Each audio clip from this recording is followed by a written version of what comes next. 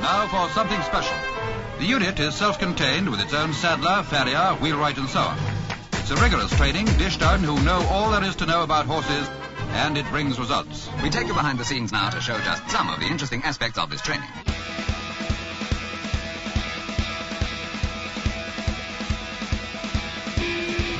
Welcome back to the start of Season 4 for Equine Dynamics, the best podcast to create sounder horses from the ground up. Mike Stein is a registered journeyman farrier with an APF1 accreditation. On this week's episode, Mike tells us all about the Breeder Cup he just got back from, also a Simon Curtis clinic that he attended about furthering education, and also severe hoof cracks and mechanical repair. All this and much, much more will be discussed here on Equine Dynamics with Mike Stein. And over my far right-hand side, wearing all purple, is Mike Stein. Been there, done that, bought the T-shirt and the hat. You look good. Don't forget, for every podcast we do, we have a matching video as well. You can see us in the studio. You can see Mike's shining, smiling face over there. We've got a brand new setup here. Hopefully, Mike will enjoy this a little bit more than fighting with the other microphone arm that he had that was creeping down on him every time. You doing all right over there? Are you surviving? I'm doing okay. I can't slouch now because as we win, I get slouched down.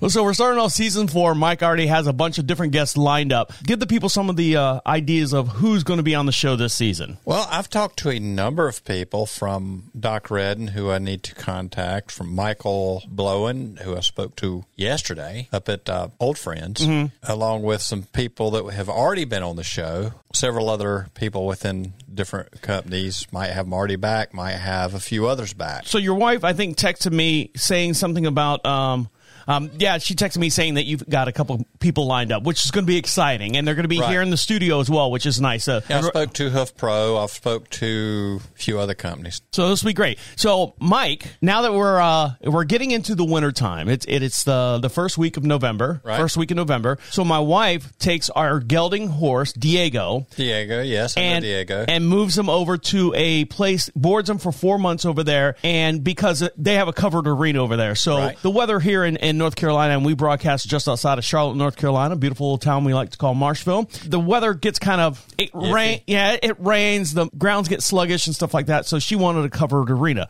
So I went over there the other day because we were trailing the horse over there and walking him around and making sure that he's comfortable. It's the first time he's been there, so he's getting his feel for the land and all that. So what do? I just kind of stand around and look and people watch. I saw something for the first time, Mike, I've never seen before. Really? Now, I've been with my wife, dating and married and stuff, let's say 15 years, all right, 15 years, and my wife's always had horses ever since she was a little girl. I was watching in the arena, there was a trainer in there, and she was working with one of the riders, and they were going around in the arena and doing arena stuff, and then the next lesson came in, and it was this little girl, and she was probably about 10 years old, right? And the trainer's like, you want to go help us get Ethel, the horse, whatever the horse's name is, let's go get Ethel, let's tack her up and get everything. So the girl goes in there, and she's excited, and puts the tack on, and helps get the horse saddle on, and then she goes out to the arena, gets on the horse, and the trainer's got the horse on a lead line. Right. This is her first lesson ever. Riding this horse, getting in the horse community, getting into the equine, and the dad is just sitting there filming, just as tickled pink as he could be. And I go, how many lessons is this for? And he goes, this is her first one. She is so excited. She was so happy. And I'm like, and the smile on his face, you couldn't trade it for $1 million. And the smile on the girl's face, another $1 million. And then I'm thinking, get ready, bud. Yes. You are getting deep into a field that costs $1 million. Well, yes. The hemorrhaging never ends. I understand. And then he asked me, he's like, so how many years have you been here? I said, we come over here on the wintertime, and I explained the same thing like I just told you guys. It's cheaper than building your own covered. Yes. Oh, you bring your horses over here? And I'm like, yeah, we have 3 horses, and we're just bringing this new one over here. And his eyes lit up like, wow, like that's a lot of money, I can already tell. And meanwhile, this girl's only leasing the horse, for lesson purposes and stuff. So I've seen someone get their first taste of that equine bug. Yes. And I want to fast forward 10 years from now and see if that bug is still there. Right, yes. And, for some of them it sticks and it never, ever goes away. Sometimes we wish it would, but no. Well, you do, because you will never retire. I'll tell you what, having the one horse off of the property has literally cut my workload in half. Now, we have 3 horses here. I've got a mare. I've got a little pony out there. She's a sweet. sweetheart. She's a snip is what she is. Just adorable. And then we have the gelding. Now the gelding's gone, and literally my work has been cut in half because I don't have to rotate the horses. I don't have to clean stalls. I don't have to do any of that stuff because now the other two horses... They're on turnout. Yeah, they're on turnout all the time, and they can come in with bad weather, and we've got a big lean-to out there. So there you go, Mike. I saw for the first time the joy and gleam in a little girl's eyes, a little child's eyes doing this for the first time, and watching the dad there sitting there going... And how could you not want any child to experience that? I know. Every child should experience something like that in their life. All right, guys, we got a real big show to get into. Welcome to Season 4. We're kicking it off with a bang. Stick around. You're listening to Equine Dynamics with Mike Stein. He'll be right back.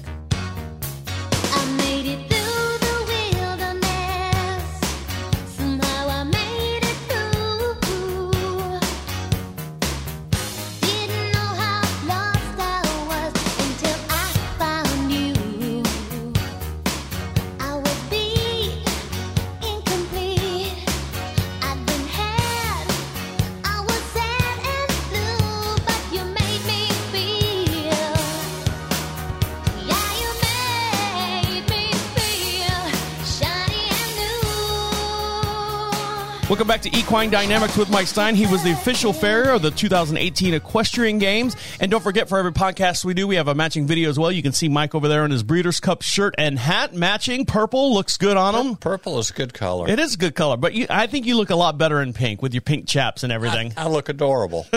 And that is Mike Stein over on my far right-hand side. How are you? I'm doing good, Travis. How are you today? Doing all right. And don't forget, if you have any questions for Mike Stein, go over to equinedynamics.com. At the top of the page it says Contact Us. Fill out that little form. Make sure you put podcast in the subject line and put a return address so we'll send you out some magnets, some stickers and stuff, and answer your question here on the air for Season 4. Start of Season 4, Mike. What did you think? You think we'd make it this far? I did not. I didn't think we'd make it past the first program. You have to have faith, Mike. It's a great show. We have great content in here. Because of our fans, our loyal fans and our supporters and stuff, we are able to continue this podcast as well. Now, speaking of continuing this podcast, Mike, you're always continuing your education, and one of the things that you did this weekend was go to the Breeders' Cup. Tell us all what happened and why you went and where you went and who you saw. Why I went, where I went. Well, this started back around the first of the year, or maybe even a little before, maybe even last year. I remember when. Way back in the old days. But you know that there was a little write-up in, I believe it was, if I'm remembering right, Across the Wire, one of the online magazines, Kate Richardson. You remember Kate? Yeah, she was on here. She was on Season 3.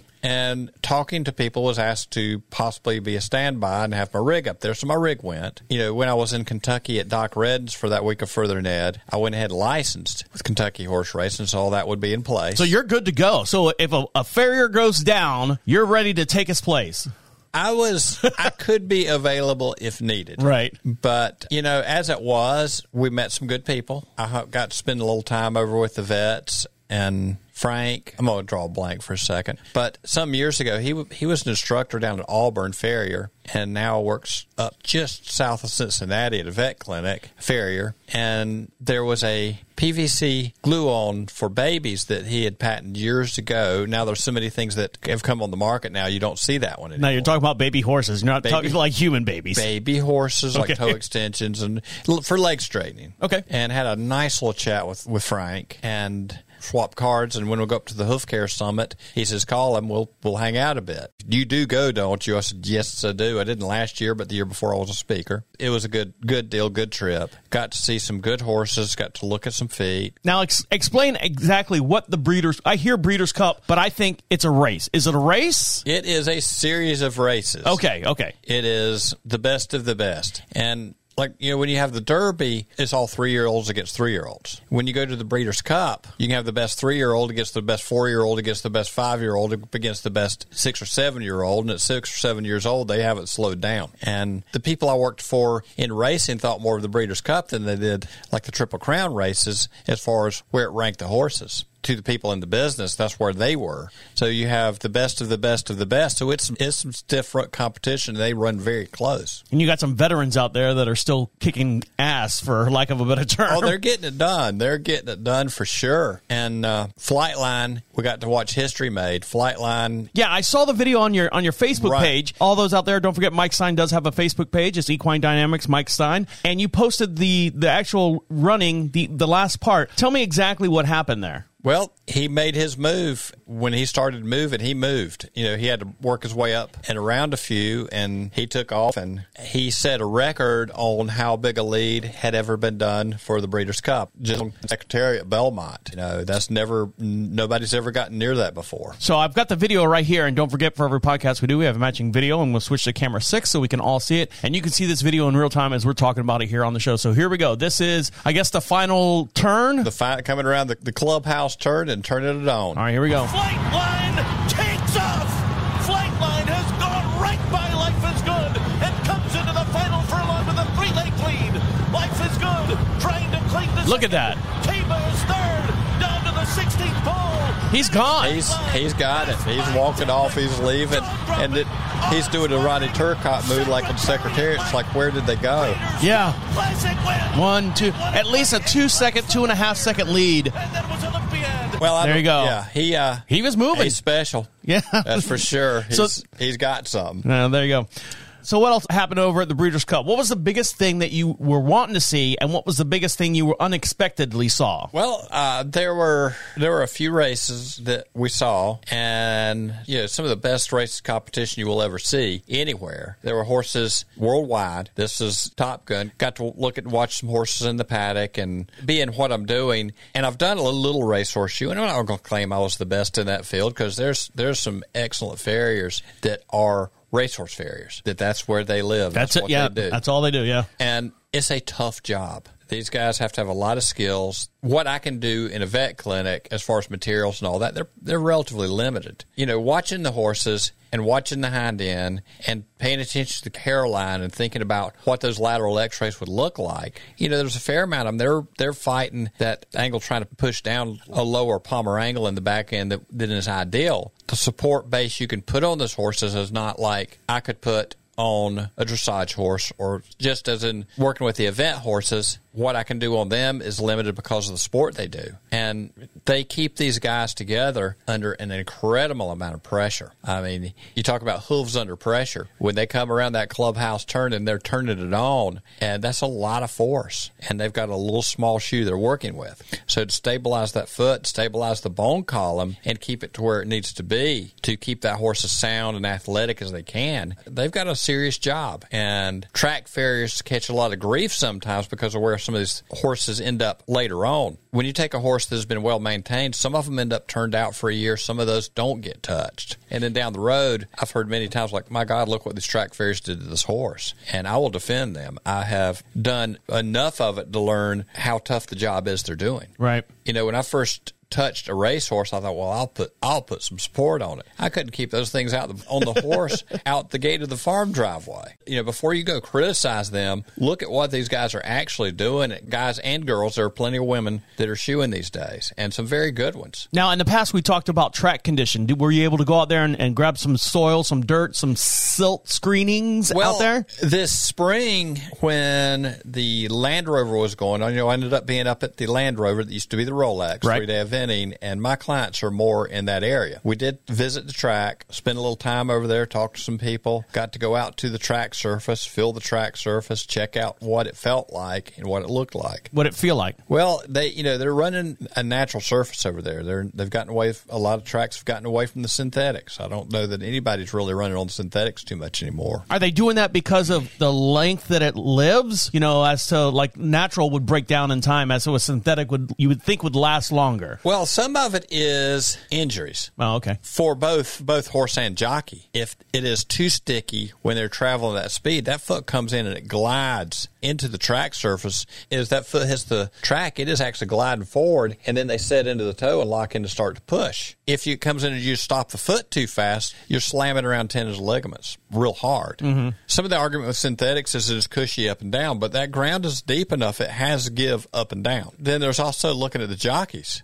Some of the synthetics, when they get wet, get pretty firm. And if you come off of that horse and smack that thing at 35, 40 miles an hour. It's like hitting concrete. Yeah, exactly. So there is more give if they end up dismounted from the horse. You don't want them having broken collarbones, ribs, and what all because they went plowing into the ground and has enough. It's like, okay, your crumple zone on your new vehicles to protect the driver, the occupant from impact. Car absorbs some of it. Well, same thing with some of the track surfaces. You want them to absorb some of that shock. if they end up coming off the horse. So they're looking at both rider and the horse. They should put airbags on him. Well, yeah, you think.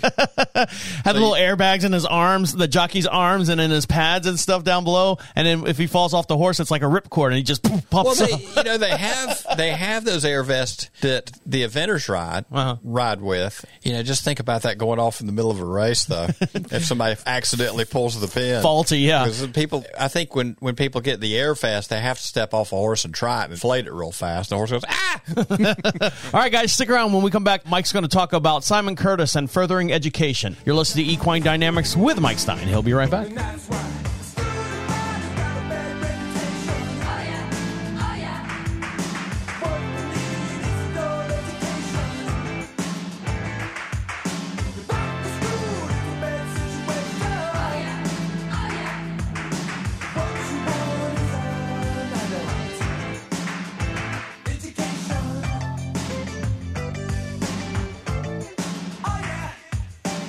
Welcome back to Equine Dynamics with Mike Stein. He was the 2017 American Eventing Championship farrier and straight back from the Breeders' Cup. Now, is the Breeders' Cup all weekend long, or is it just one day? Well, there's 2 days of races. And that's Mike Stein over to my far hand side talking there. Hey, Travis. Hey. Well, they have 2 days of races. As far as building up to it, they're all year seeing who's going to be in the right position to be in the races and how healthy and strong and fast your horse is. Because if your horse is slowed down or for some reason he decided, well, I'm tired of running, you don't want to go do that because it's an awful lot. And Mike's got his Breeders' Cup purple shirt and purple hat. You did go there and you bought the shirt and you bought the hat. I bought the hat and the shirt. And you can see Mike Stein for every podcast we do. We have a matching video, and you can see me waving to Mike waving to me. He's got a new boom stand because he was complaining the other one kept slipping and dropping on him. You know how whiny I can be. Sometimes you're a pain in the butt, but that's okay. That's why we love you. All right, so Mike, you went out there and you actually talked to Dr. Simon Curtis about furthering education. And let me switch cameras here so you can see a picture of Simon Curtis. I'll make sure I got the right cameras up here. Here we go. This is down in Southern Pines. It is at Martin Kenny's farm. Simon Curtis is looking at a horse's foot. And I like how you have your rig, strategically placed in the back of this picture.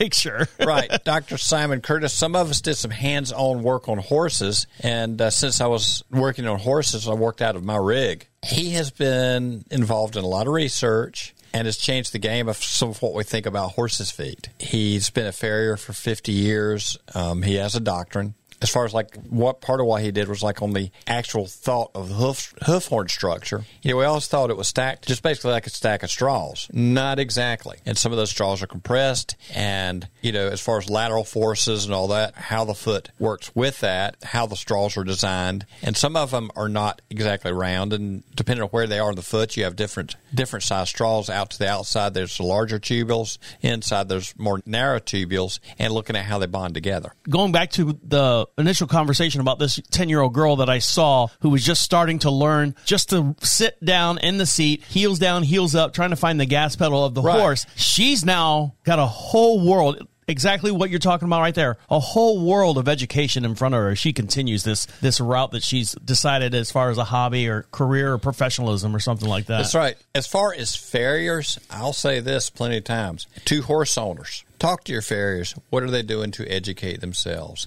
These opportunities like Simon Curtis, they don't come along every day. There should have been 500 people there to listen and see what Simon Curtis's message was. Yeah, just in that area alone, how many farriers are in that little, even a 20 or 50-mile radius in that area? A lot more than you would think. Imagine even 500 being just a drop in the bucket for as many farriers in that area. But I know that some years ago, there was talk of 700-800 farriers working as full-time farriers, not even counting the part-time farriers in the state of North Carolina. Mm-hmm. And everyone should have been there. Everyone should have been there. Sure. This guy is world-renowned. He has been a big game changer in the business, and we need to understand his thought process because just what he's talking about, the wall and what goes on to the coronary band, this plays a part in hoof construction that we're going to talk about later. Opportunities come up. You need to go spend time with these people that are smarter than we are. I need to spend a lot of time with people that have done work in areas that I have not gone to be a master. And I'll never call myself a master. I will never, because I've never mastered this. I will never master this in my lifetime. Because you're always learning. There's always something new. There's always more. There's always somebody who has pushed it a little further. And if you can go to them and learn from them, and carry that into your business, you should always be improving every year. There's stuff I do right now that I didn't do last year, I didn't know last year.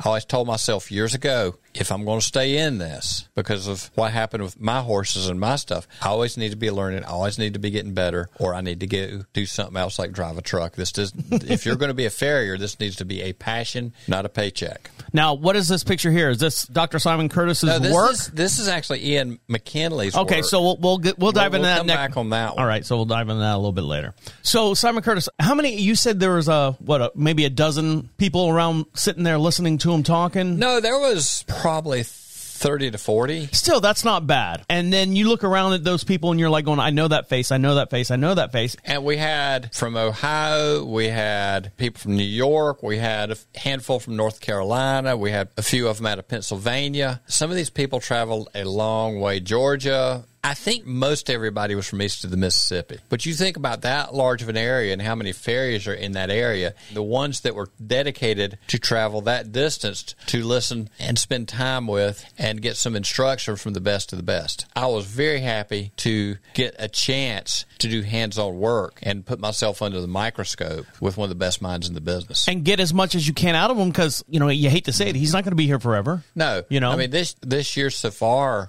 spent some time with Andy Carter and Stephen O'Grady. Spent a week out at Doc Redden's, of course, with Simon and with Ian this year for Further Net. Every time, for whatever reason, when you say Doc Redden, I always think of a character out of a book because that name, Doc Redden, go see Doc Redden about getting this and that.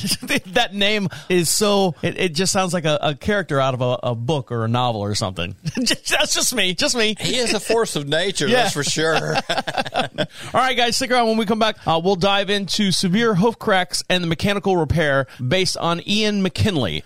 This is a gentleman that Mike talked to while he was out at the Breeders' Cup. What? Yeah, actually, I talked to Ian on the tail end of the Simon Curtis Clinic. We got an added bonus. Okay, well, there you go. And we'll hear about that when we come back. You're listening to Equine Dynamics with Mike Stein. He'll be right back.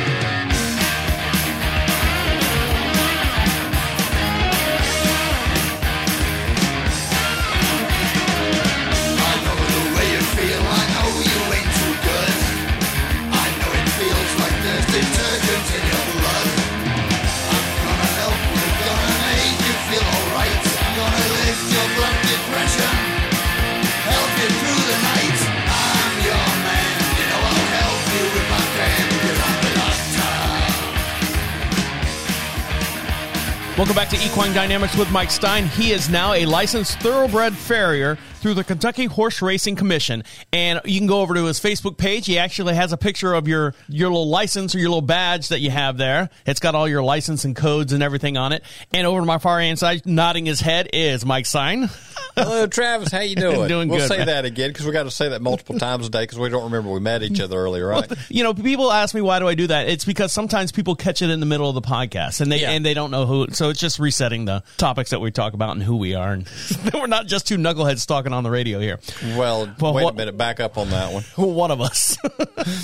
All right, Mike, we're talking about, and I got a picture up here. And don't forget, for every podcast we have a matching video as well. And you can see us waving to each other, Mike waving to me waving to Mike. And you can see this picture as well. And this is a horse's hoof. And go over to YouTube and you can see this video as well. And don't forget, if you'd like to ask Mike a question, the way you do that and get that question to him, we'll read it here on the air. The start of season 4, go to equinedynamics.com and click on the contact section. Make sure you put podcast in the subject line and we'll read it here on the air. And put a return address and we'll send you out some magnets and stickers and stuff. So what are we looking at here, Mike? This is a crack. The horse was having some lameness problems. The crack needs to be stabilized. If you look at how deep it went up there towards the top, you see right here a little bit of blood, there can be a little bit of drainage. So these things need to be cleaned out on these bad ones. On a lot of cracks I have dealt with, good foot balance, getting the pressure off. A lot of them will take care of themselves, but some of them are further along than that. If you look at this, the shoe job is not Ian's. Someone else had shoed the horse. The horse was brought in for the crack. Now, After building the crack, he ended up putting one of his shoes with the red-green pads on it that you glue to the foot on. Those pads allow some give between the shoe and the foot with the acrylics. This is Ian's method, and I've not had my hands on that method. I have done some crack repair. So this crack right here, it looks like, and I'll move my cursor around so we can see, it looks like you've punctured and put these wires through, and you've got like a little tab on the outside and a tab on this side, and the wires kind of connect over the crack. Right. Is that to pull the crack together? Yeah, when this horse was loading, that crack was gapping open. Okay. Pretty big. And so he cleaned it out. He went in with a little tiny drill bit and a Dremel tool, at a really low angle. And if your hoof wall is too thin, you can actually acrylic on a patch on either side. Now, in this kind of situation, if you're doing that, you would lay something in the cleaned out area, build over it, and then cut your acrylics out. But if there's not enough hoof wall, you can lay some acrylics in. Now, you still got two separate parts of the hoof that are shifting. If you need to snug it up a little bit, you can pull it together. Some cracks will do well unloaded, patched across, and built. If you've got drainage like this, you could stabilize the crack, clean that up, let everything keratinize in because you're regenerating hoof horn tissue from the inside. It gets covered over. You can cut your wires, take it out, clean everything up, put your wires back in to stabilize it, and then you could build across it. There are some where you need to run a tube through it with the tube, some Keratex and whatever, and you could slide the silicone tube out so you have a drain path so you could flush some of them if need be. There are also cracks when they're loaded, the coronary band will pinch together, and some of those you may actually need to push apart and stabilize them there. So there's a number of techniques you can use depending on the crack situation. So this is all that you and Ian McKinley were discussing and going over. Right. Now, Ian works several tracks up in New York, the three major tracks up there, and in Maryland. And a lot of guys did not want to get into crack building and gluing years ago, and he said he got kind of known for it, so people get send it to Ian. So this is pretty much what he does. They have a horse with a crack that is bleeding, and they want to keep the horse in exercise, and they need somebody who can manage the situation, get the pressure off, get the horse sound as quickly as possible, come back later, clean up everything, do your repairs, and keep them in training because, hey, these horses may be preparing for the Breeders' Cup or some big deal race, and they don't want to lose any downtime to it. It can be done, and this horse, when he was done, walked off very happy. I was going to say, is he able to do anything, any work or anything with this repair on it, or no? Oh, yeah, they exercise. Okay. After everything's done, built in, when he did the glue, he built in the heels and built the foot back to where it should be and built it with the acrylics and built heels on the horse so that you could get the mechanical pressure on the back of the foot back under the bone column. If you see that thing is the heels are sucked under, you look right at the corner of the bulb of the heel, you can see stress. You can see the stress in the coronary band. They're pushing under so hard that it wants to separate at the top. A true quarter crack opens up from the top down. You see cracks that start at the bottom up. People say it's a quarter crack because it's in the quarter, but that's more of a sand crack. And it's a little different situations. All cracks are not created equal. They all respond different. We have to have multiple techniques on what to do with them. And this is something I picked up from the Nanrick guys when I was there. Neat little tool. That just looks like a pair of pliers, Mike. Yeah, it kind of is. But you have a wire cutter. You can manage your lacing wire. Hold it up to the camera there. There you can lock it in on the wire after you get your wires together. And it's kind of hard to get it to do it in your hand. But when you pull this out, it winds. And just wind it to where you want it to be as you snug it together. And then you can pop that, trim your wire, put your wire into place so it's not in a grab situation. But it's a real quick little thing all in one tool. Over trying to sit there and wind it with your hands, you can just snug it to where you want. Now, how much was that tool? Because we've heard about your $1 million hammer, the Thor hammer that you bought when you went over to, what was it, the Rolex or whatever? Yeah.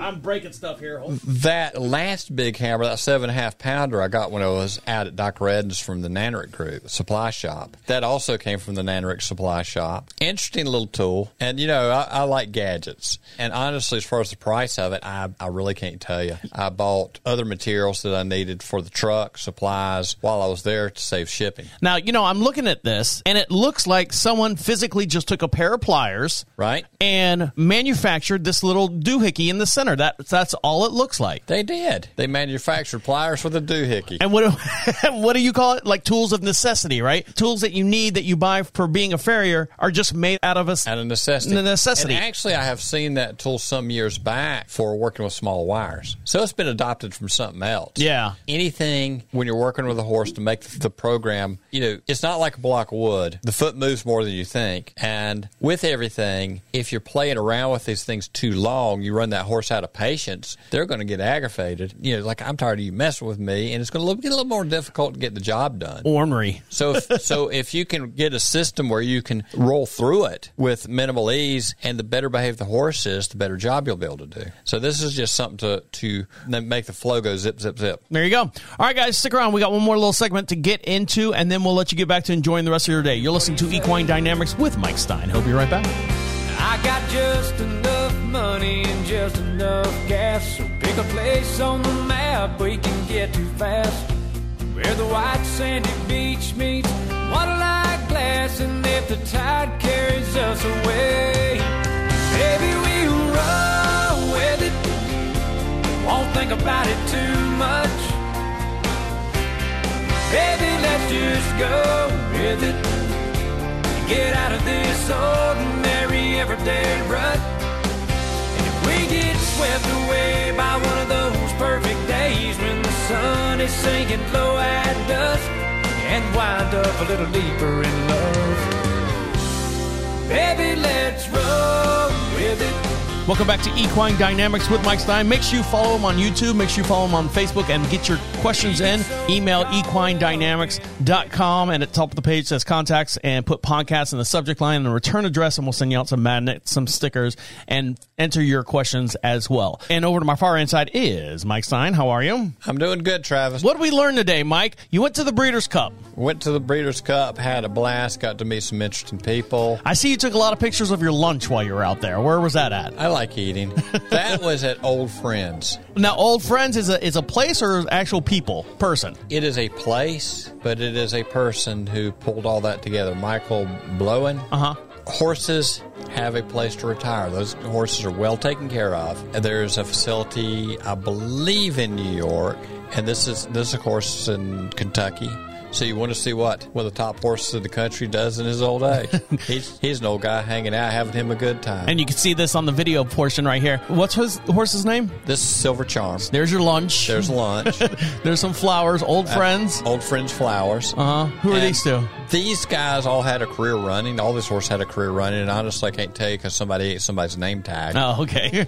But these are all retired race horses. These are all retired race horses. A beautiful facility. They don't want for anything. They get to hang out, relax. Their needs are taken care of. Maybe we can eat a carrot every now and then. Mike, can you get one more Equine Dynamics button on your head? I'm trying. I'm trying. Got like 6 of them on your outfit there. You tell me I must promote Medina Spirit. Oh, this is her tombstone. Yes, and there's several other horses that are Top Gun horses that have been on the property. That looks like a big chess piece, like a knight. Apparently was a sycamore tree that died. Oh, yeah. Look at that. There's Mike petting some more horses. All right, and what about Simon Curtis and the clinic that you had? What did you learn there? It's always an eye-opener. You should always put yourself under scrutiny to get a tune-up. I need a tune-up several times a year. As far as like the hoof wall itself, how some of it reacts is a little different than what we've always thought. And this is the man who has proven that. And we can all do better. We can always know better. The best tool we've got is knowledge. And what were you saying about make sure you're talking to your farriers? Talk to your farriers about furthering ed. There's a lot of opportunities out there. If they're looking for opportunities to learn, look at the IAPF. They provide a lot of opportunities through the year, furthering ed, and they're all about furthering ed. If we can do anything in this business, and part of the reason we're doing this is the more people know, the better this whole situation with farriers and horses and longevity of horses can be. Aren't you trying out for being a board member or something? I did an interview sitting on I-40 at 11 miles an hour coming back from Kentucky because of construction and people bumping cars into each other and all that sort of deal for a board of directors seat. We'll see what happens there. There are a few people running. It's kind of time to give back and hopefully leave this whole industry better than it was when I came into it. It's a good thought, good feeling. All right, guys, on that note, we're going to let you get back to enjoying the rest of your day. Make sure you follow Mike Stein on YouTube. Search Equine Dynamics Mike Stein. Make sure you like him on Facebook and send your questions in to equinedynamics.com. At the top of the page, fill out that form, and we'll read it here on the air. On behalf of Mike Stein over there, have a good one. Thank you, Travis. My name is Travis, saying see you next week. All of the doggies are in the corral. all of your work is done. Just close your eyes and dream, little pal.